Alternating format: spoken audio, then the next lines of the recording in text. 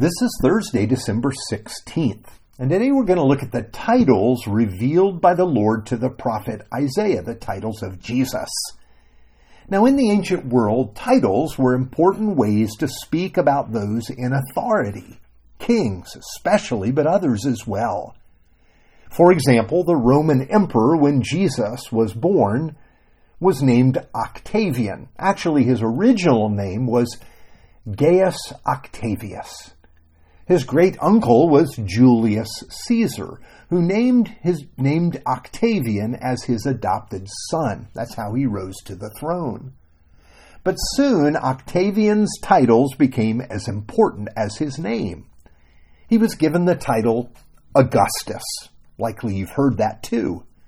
It carries dual meanings as one that is very spiritual or pious, and also one that's so holy he's deserving veneration or worship. Now, Octavian also took the name Principes Civitatis. That name also carries a double meaning. It means first citizen, like he's just another one of the citizens of Rome.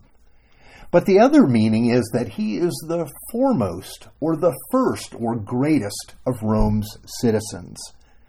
You see, in Rome, titles were used for propaganda as well as designation. Now here's our text from Isaiah. For to us a child is born, to us a son is given, and the government will be on his shoulders. He will be called Wonderful Counselor, Mighty God, Everlasting Father, Prince of Peace. That's Isaiah 9:6. Now for the people during the time of Isaiah, these words would sound like words spoken over a king at his enthronement.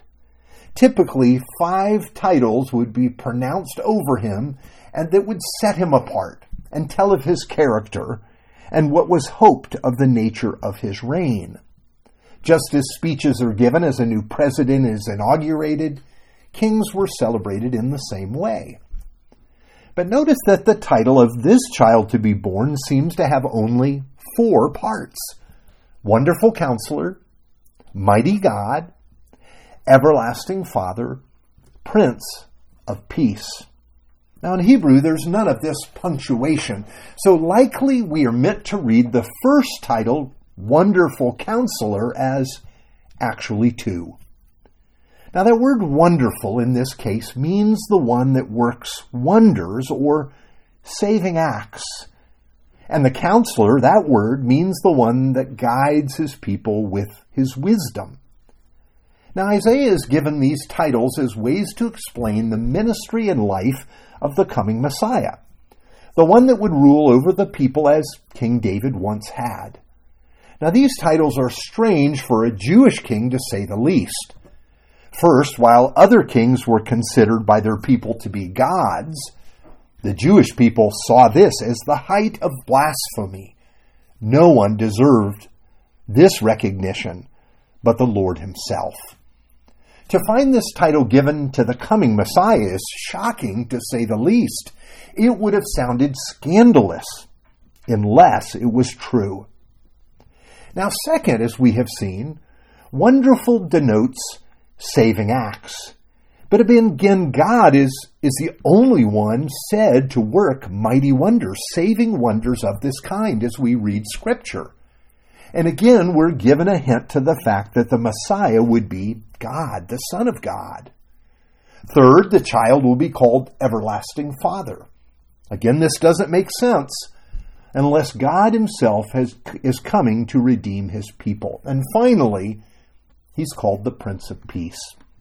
Israel's kings were considered warriors. They would read this title as the king that would bring peace through war. You see, all of these titles find their expression in Jesus. Jesus brought peace through war.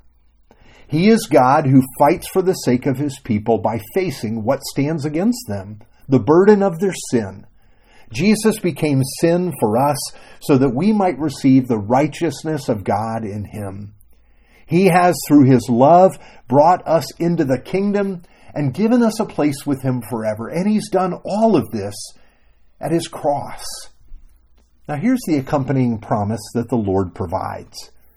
Of the increase of his government and of peace there will be no end, on the throne of David and over his kingdom, to establish it and uphold it with justice and righteousness from this time forth and forevermore. The zeal of the Lord of hosts will do this. That's Isaiah 9:7. Now here's what this means in a nutshell.